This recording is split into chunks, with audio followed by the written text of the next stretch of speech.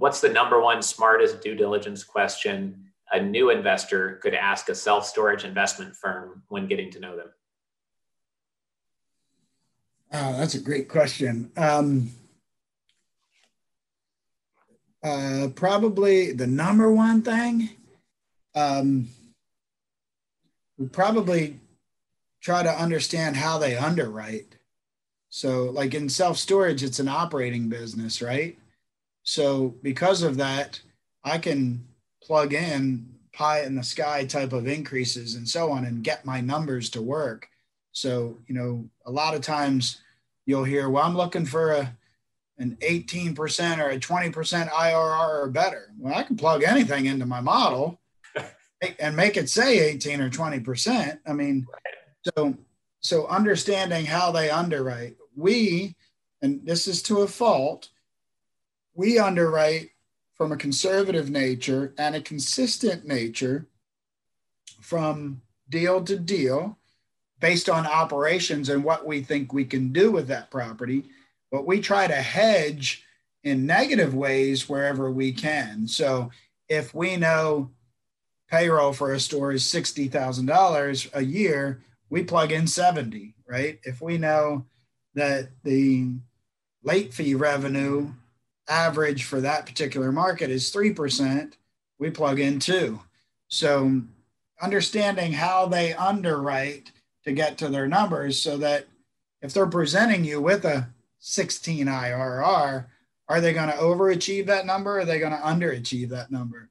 In our case, I'd rather under promise and over deliver than vice versa.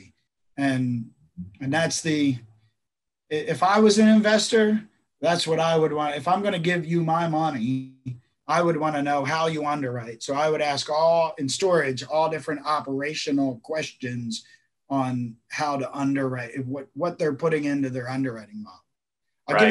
I'll give you another great example is, a lot of people talk about cap rates, and, if you're entering on a 6 cap and you're a 5-year exit, what are you exiting at?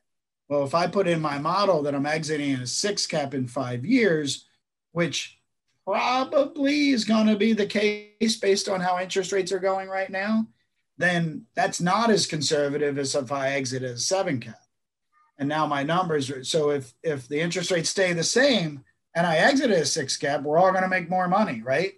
So understanding what numbers they plug into their model to get there, like a lot of people will buy on a 6 cap and exit on a 5 cap and their numbers look great. Well, if you look at my model, I buy on a 6 and exit on a 7 and my numbers look okay, but I'm probably going to exit on a 6. Right.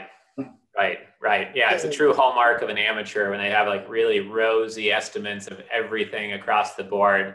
Just makes you roll your eyes. Or like the last property that I acquired, they were selling it on a pro forma cap rate, and I had to do the work.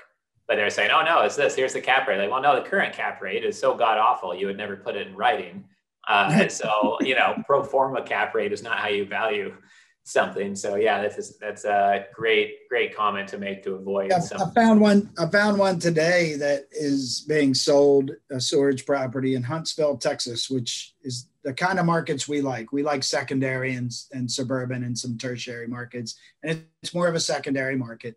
And like we're buying it anywhere from $40 a square foot to $70 a square foot in better markets than Huntsville. And they're asking $88 a square foot and a 5.5 cap rate on the broker's pro forma. And I was like, huh? And I was like, it's overpriced. And 2, on the broker's pro forma, he doesn't know how to operate these things. Right. We're in the same situation right now in one asset. And I told my broker, I was like, well, the listing broker's got to sell and we don't have to buy. So we'll come back in a month. And when he hasn't sold it, then he won't think we're so crazy, Correct. Exactly. This content was created by commercialrealestate.com. Access our community, investment databases, training, and live events by visiting www.commercialrealestate.com.